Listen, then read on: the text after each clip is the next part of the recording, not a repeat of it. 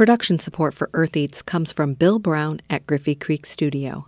Architectural design and consulting for residential, commercial, and community projects. Sustainable, energy-positive, and resilient design for a rapidly changing world. Bill at GriffeyCreek.studio. And insurance agent Dan Williamson of Bill Rush Insurance, offering comprehensive home, auto, business, and life coverage in affiliation with Pekin Insurance. Beyond the expected. More at BillRushInsurance.com.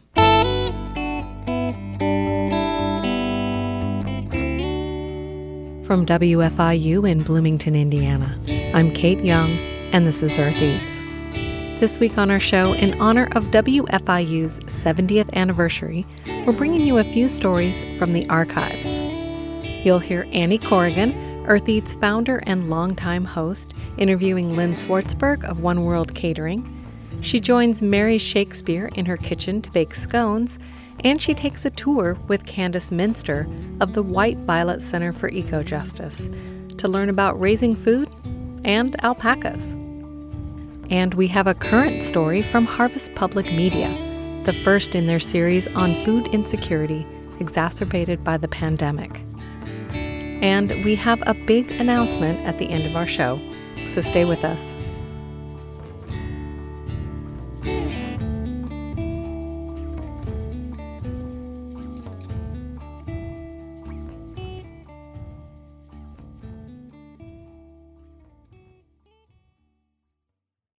The number of families struggling to afford food has skyrocketed since the start of the coronavirus pandemic. Overall, rates of food insecurity have more than doubled in the last 6 months, and certain groups have been hit harder. Black and Hispanic families are about twice as likely to struggle as white families. Harvest Public Media's Dana Cronin paid a visit to one Illinois family to see how they're getting by. Everything the Pleasure family cooks and eats revolves around their garden. We have gotten a lot of tomatoes from this one. 10-year-old Joshua has been gardening since he was little. Right now, they're transitioning the community garden plot to fall, harvesting tomatoes and planting squash seedlings. Oh, I'm cooking literally every day with something that I've grown, every day. Which I absolutely love because it saves trips to the grocery store. Joshua's mom, Janelle Pleasure, says food has always been central to her family. One of their favorite activities is to spin a globe, put a finger down, and cook a dish from that country. But they haven't done that since the start of the pandemic, when Pleasure says things got hard. There's not a belt to tighten. There's no wiggle room here. I'm unemployed. And there are limited things that I can do. She became a single mom of 3 kids when her husband left 2 years ago. Without his stream of income, it became difficult to afford the basics, including food. Then came the pandemic. She lost her job almost immediately, and when her kids' schools shut down, it meant no more school meals.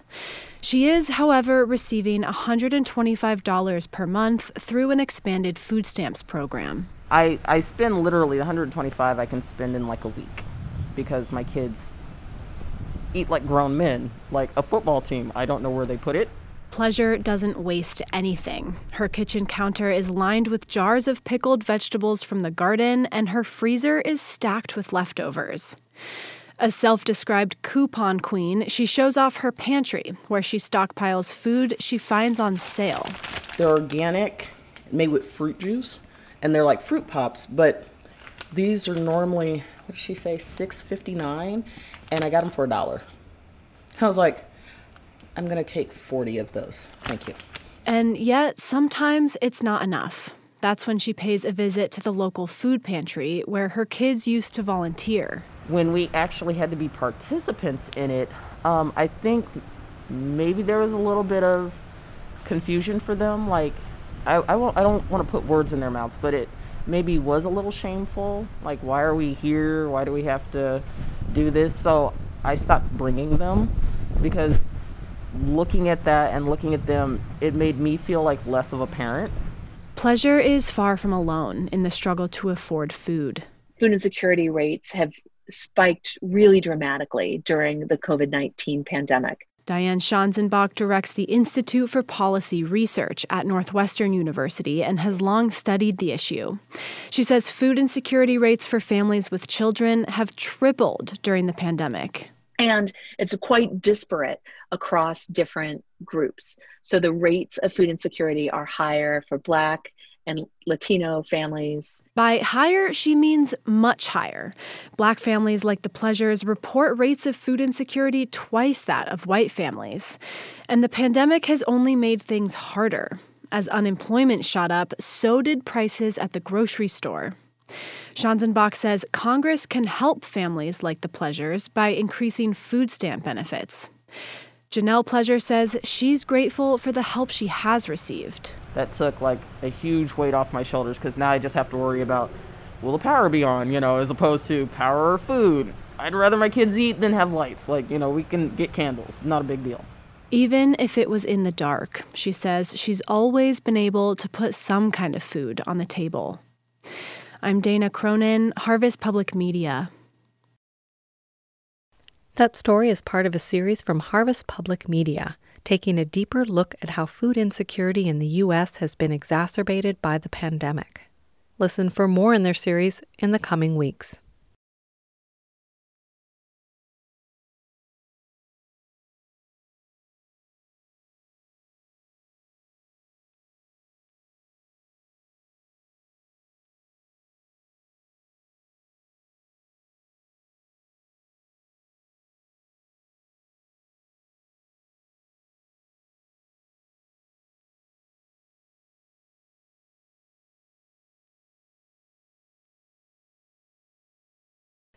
And next we have a story from our archives with Annie Corrigan, longtime host and founder of Earth Eats.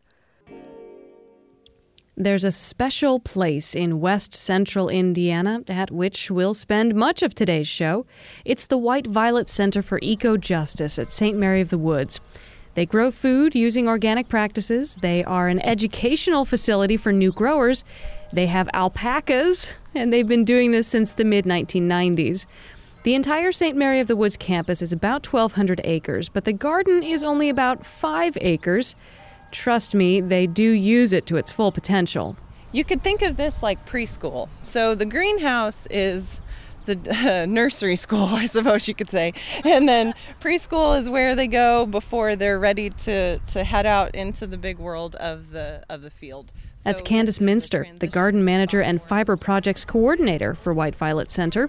She's also a new mom, which is maybe the root of that analogy. She's showing me around the cold frame. They also have a greenhouse and a passive solar high tunnel, all of which let them do 4-season growing. Minster went to school at Indiana University, making her own major in ecology and religion. Her interest in food justice naturally grew out of that. I just want to grow food for people. Something that just fills a very deep need that I have. So I would be doing this anyway. So it's great that I have people to do it for. The gardens provide food for the 2 kitchens on the St. Mary of the Woods campus. Last year, they donated 3% of their harvest to area food banks, and they also have a CSA program, which they hope will top 100 shareholders this year. There are 6 interns working at the White Violet Center, 2 of whom are inside washing the first harvest of the gourmet lettuce mix. This is the spinner. I'm not sure if it has a technical name, but for me, it's the spinner. It's the Chef Master. Chef Master. It does have a technical name. I feel so bad for it now.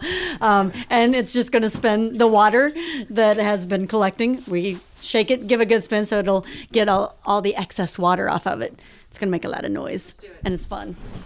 Oh, wait, I'll help you. All right.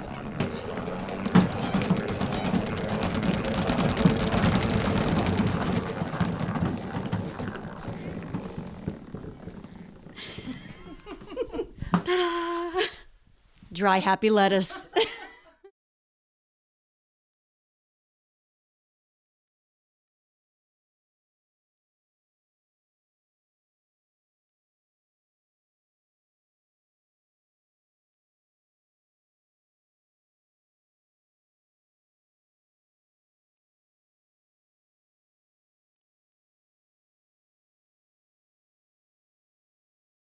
That was Tara Elmore, an intern at the White Violet Center.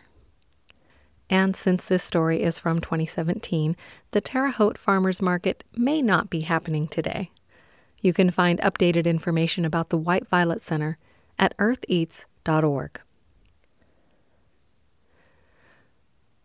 These archive stories from Annie Corrigan are in celebration of WFIU's 70th anniversary.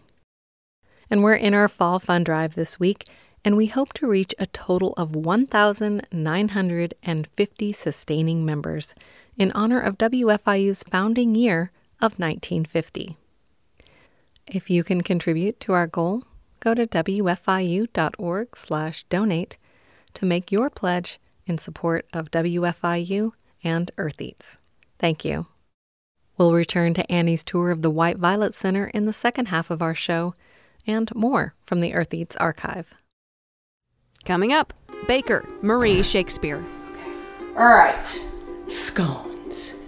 What is a scone? It's a sweet biscuit, I guess. Sweet biscuit. Yeah, well, yeah, it's a breakfast. You've had scones. I know, but I can never really, I guess they're triangular or square. They tend to be crunchier and maybe more brittle. They should be flaky. I've never had a flaky You have not had a flaky scone? Teach me. All right.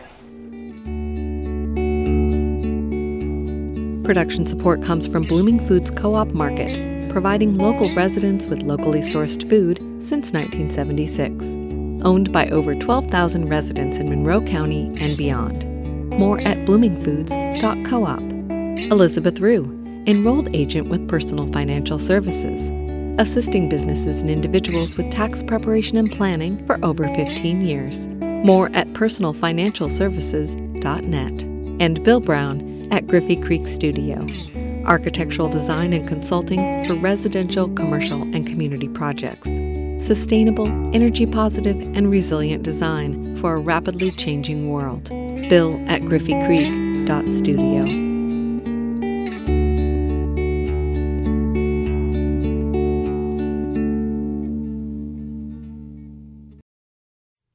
So I told you that we're baking scones today with Marie Shakespeare. Come into her kitchen with me. She's a part-time baker at One World Catering, a job she's worked for only a couple years. She came to the professional food world later in life, and because she thought it'd be fun. Now, as Marie puts it, she's part of a team of ladies of a certain age who do a lot of the baking at One World. But okay, let's start with these scones.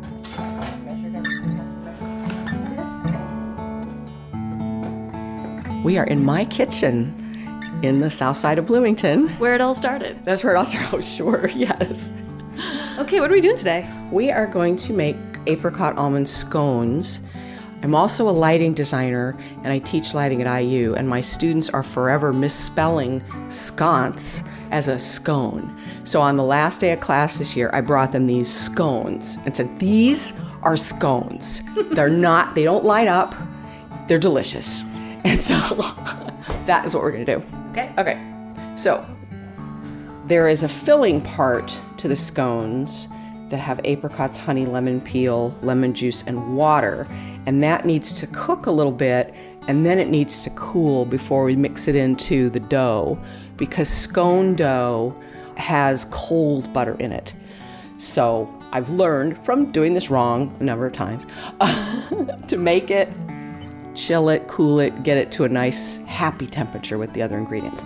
So we do that first.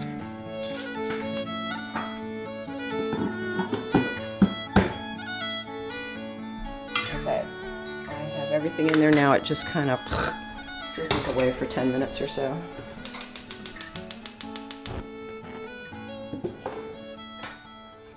Then she puts this mixture in the fridge to cool it down. She sifted the dry ingredients together.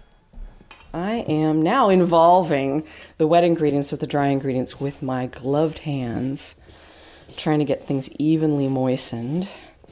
And it's crumbly. It's a crumbly dough, but when I knead it a little bit, it'll come together. But it shouldn't be too uniform because you don't want to overwork the dough or it'll become tough. You can see the little pebbles of butter throughout. Then she rolls the dough out into thick discs and uses a straight edge to cut them into sixths. Now, don't saw at the dough or twist your cutter. when you cut it, you have to go straight down. Like little sconelets. Yeah, baby scones. What we're looking for is scones that rise nicely, they don't tip over, and you can see the layers. They have some of the lovely characteristics of a croissant without the incredible time and pain of making croissants. I made them a couple times, and that's when Lynn said, "Oh, you can make a croissant. You could work for me." I went, okay. My name is Lynn Schwartzberg. I'm the general manager of One World Catering. Lynn also started as a home baker. She was running a small business out of her kitchen called Bakery Girl. And I wasn't sure I was ready to have a full-time life doing it, and I was going to use some space here, and Jeff said, "Oh, we'll never use all this space." That's Jeff Meese, co-founder and CEO of One World Catering. He allowed her to use space in their professional kitchen. So he brought me over, and, the kitchen was quiet, and the walk-ins had all this space in them, and I thought, oh, that could be interesting. And then I decided I hated my job. So I sent an email out to a very small group of people that knew me in various ways, and I was very honest, and I said, this is my skill set. If you ever think of anything that you could use me for, I'm looking to change my life. And I got an email from Jeff, and he said, why don't we go have breakfast? That was 5.5 years ago. Lynn started out working 20 hours a week, mostly baking for One World. As the business grew, so did her responsibilities. She realized she needed help with all that baking. And that's where her friend Marie Shakespeare comes in. Marie has always worked lots of little jobs, from teaching lighting design classes at Indiana University to teaching yoga. She always tries to work a toy job, she calls it. She makes a little money doing it, but it's more about the fun than anything else. Well, a couple of years ago, her toy job just wasn't cutting it anymore. And then, I don't know, just things always change and shift. And there was one day that I said to myself, I wonder if I'm really still having fun here. I think I'll write down every shift I work, kind of on a scale of 1 to 10, about how much fun I'm having. And that lasted like 2 shifts. And I went, I'm not having fun anymore. That's just wrong. So I quit. And then Lynn said, I really do need help in the kitchen. You want to come and cook? You want to come and try it? It'd be fun. So she came over and started baking, and she's particularly skilled at scones, coffee cakes. She's kind of a breakfast baker, muffins, and she was terrifically helpful. I strive to work 12 hours minimum a week, and my goal is to make enough money to pay my health insurance premiums. I have lots of other little jobs here and there, but this is my toy job. It's really funny because we live in a community where it's full of academics and it's full of professionals, and being a regular worker is not exactly idolized. And we have all experienced some of that feedback. Oh, such a lowly job. You do what? Oh. And we find it to be really gratifying. So we've had, there's a whole class struggle that we've experienced, which is really weird. Okay, there's the music. Oh, and I smell them. All right, Nita. Oh yeah, those are done. They're so much taller than the dough that you put in. Because that's the cold butter. That's the cold butter? The cold butter releases steam as it heats and does magic.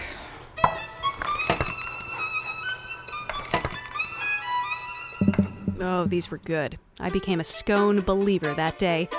The recipe is just as easy as can be, and it's on the website right now. Marie is right. Baking is magical. Check out the recipes and the photos of our day together at eartheats.org.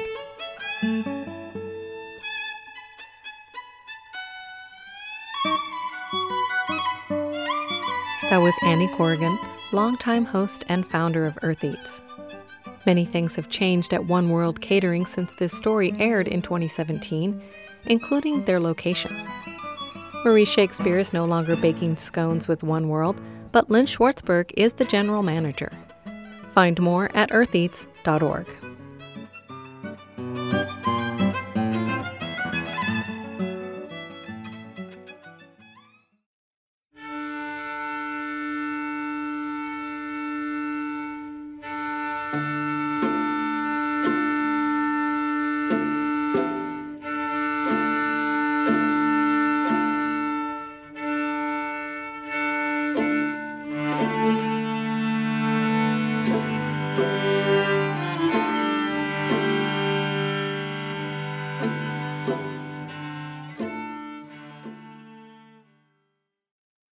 Welcome back to Earth Eats. I'm Annie Corrigan. Just be careful where you step. The row covers can get caught up on your feet.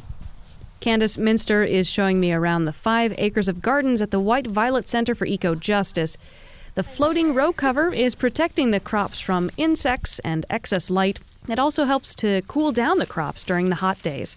We're inside one of their Gothic-style high tunnels, which is 15 feet tall at its peak. It seems excessively high for things like lettuce that grow low, but in the height of the summertime, it helps to pass some of the heat out of here and get it away from close to the plants.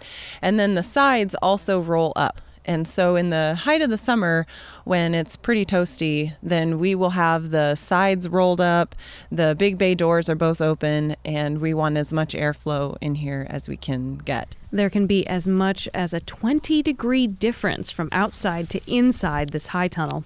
I visited Minster and her gardening crew in early May, so spring crops like greens and carrots were at their peak. So let's just peer on inside. I see 1, 2, 3, 4, 5, 6, 7, 8. About 10 rows of greens that are looking really healthy. Yes, so right now, everything that's in here was planted anew in the late part of the winter. See these gorgeous carrots over there in that bin. Those must be so sweet and delicious. Yes, they're really nice. Carrots this time of year tend to be pretty brittle, and which means they have a really nice crunchy texture. They're not woody. Brittle is a good thing. Absolutely. Yeah, it makes it tricky for harvesting, but it is a good thing. Then you can get some snacks as you're harvesting. That's right. Yeah, I joke around that we usually eat the dregs, the broken carrots and things like that. They're so good, but they're just not pretty enough to sell. The 2 women harvesting crops today didn't do any snacking while I was there, but they did admit there is plenty of taste testing that goes on. They're armed with pairs of scissors, snipping outer leaves of the Russian kale plants. This is work made for young knees. Yeah, it's good when you're squatted down, you stand up. You squat and you stand. I don't know how you guys do that. Ann Testa works in the gardens, which is a very different scene from her former jobs. I worked in Chicago. I was a sous chef at Cafe Absinthe in Wicker Park, and I was a sous chef at Pastiche up in Uptown in Chicago. You can't imagine the noise and the stress of a professional kitchen when you're in this high tunnel. It's so calm, you don't even hear street noise. There's just the rush of the wind and the occasional snip of the scissors. Testa has now worked on 2 ends of the food chain, the cooking, now the growing. She prefers what she's doing now. It's the product. It's very pure. You don't add anything to it, and it's just delicious as it is. Which the older I get, the more simple I want things. Yeah, actually those 2 gray boys like to fight. They're brothers. Oh, and there they go. Yeah. It's funny to watch an alpaca fight because they mostly just wrestle with their necks. If you've never seen an alpaca, they are all neck and all legs with tiny, tiny, tiny little bodies. Yes. A lot of people confuse them with llamas. But they're in the same family. They're camelids. Back again at the White Violet Center with Candace Minster. That's the sound they make. That's Theo and Apollo making all the ruckus. There are about 40 alpacas at the White Violet Center, separated in various pastures throughout the grounds.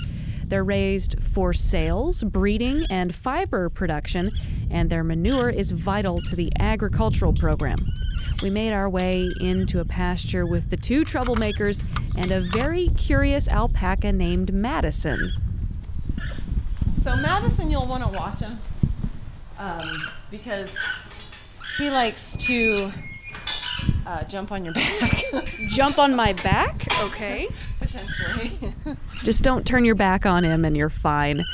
Having the alpacas makes the White Violet Center a good model of sustainability, according to Minster. Most organic farmers live and die by compost and manures, and so you can purchase that from off-farm or you can make your own. The alpacas produce plenty of manure for Minster and her team to use on the crops. When Sister Anne Sullivan was forming her vision of the White Violet Center, she wanted to incorporate animals that wouldn't be slaughtered for food. Having grown up on a farm herself, Sullivan wasn't fond of sheep. Alpacas seemed to fit the bill, so in 1998, they accepted a donation of their first 6 animals. So you didn't necessarily need a lot of them. You could get started with just a few. They're pretty easy on the pasture because they have a soft foot. They don't tear up the ground. They do produce an income for us through their fiber. They are... They just won't stop. We're doing a radio interview. Yeah. I mean, it really is just like kids. They're doing hot laps around the pen here. They are. No alpacas were harmed in the taping of this interview with Candace Minster at the White Violet Center. What a magical place. What a magical place indeed. That was Annie Corrigan at the White Violet Center for Eco-Justice in Terre Haute back in 2017, part of our archival episode in honor of WFIU's 70th anniversary. Find updates about the White Violet Center at eartheats.org. And now for our big announcement. Starting next week, we'll be expanding the show to a full hour. That's right, beginning October 3rd, hear Earth Eats Saturday mornings at 7 and Sunday afternoons at 1, following the TED Radio Hour on WFIU. That's it for our show this week. Thanks for tuning in.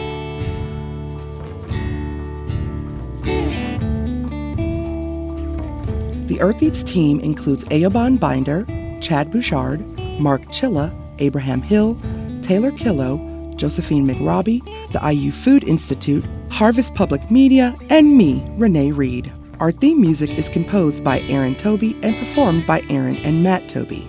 Earth Eats is produced and edited by Kate Young, and our executive producer is John Bailey. Special thanks this week to Annie Corrigan, Lynn Schwartzberg, Marie Shakespeare, Candace Minster, Ann Testa, and Tara Elmore. Production support comes from insurance agent Dan Williamson of Bill Rush Insurance, offering comprehensive home, auto, business, and life coverage in affiliation with Pekin Insurance. Beyond the expected. More at BillRushInsurance.com. Blooming Foods Co-op Market, providing local residents with locally sourced food since 1976. Owned by over 12,000 residents in Monroe County and beyond. More at bloomingfoods.coop. And Elizabeth Rue, enrolled agent providing customized financial services for individuals, businesses, and disabled adults, including tax planning, bill paying, and estate services. More at personalfinancialservices.net.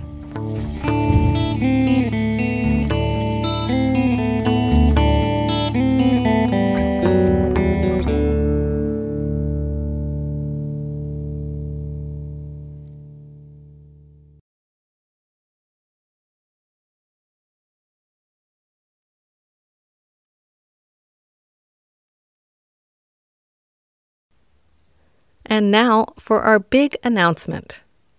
Starting next week, we'll be expanding the show to a full hour. Check your local station listings to find out when Earth Eats will air. You can always find episodes at eartheats.org or subscribe to our podcast on your favorite podcast service.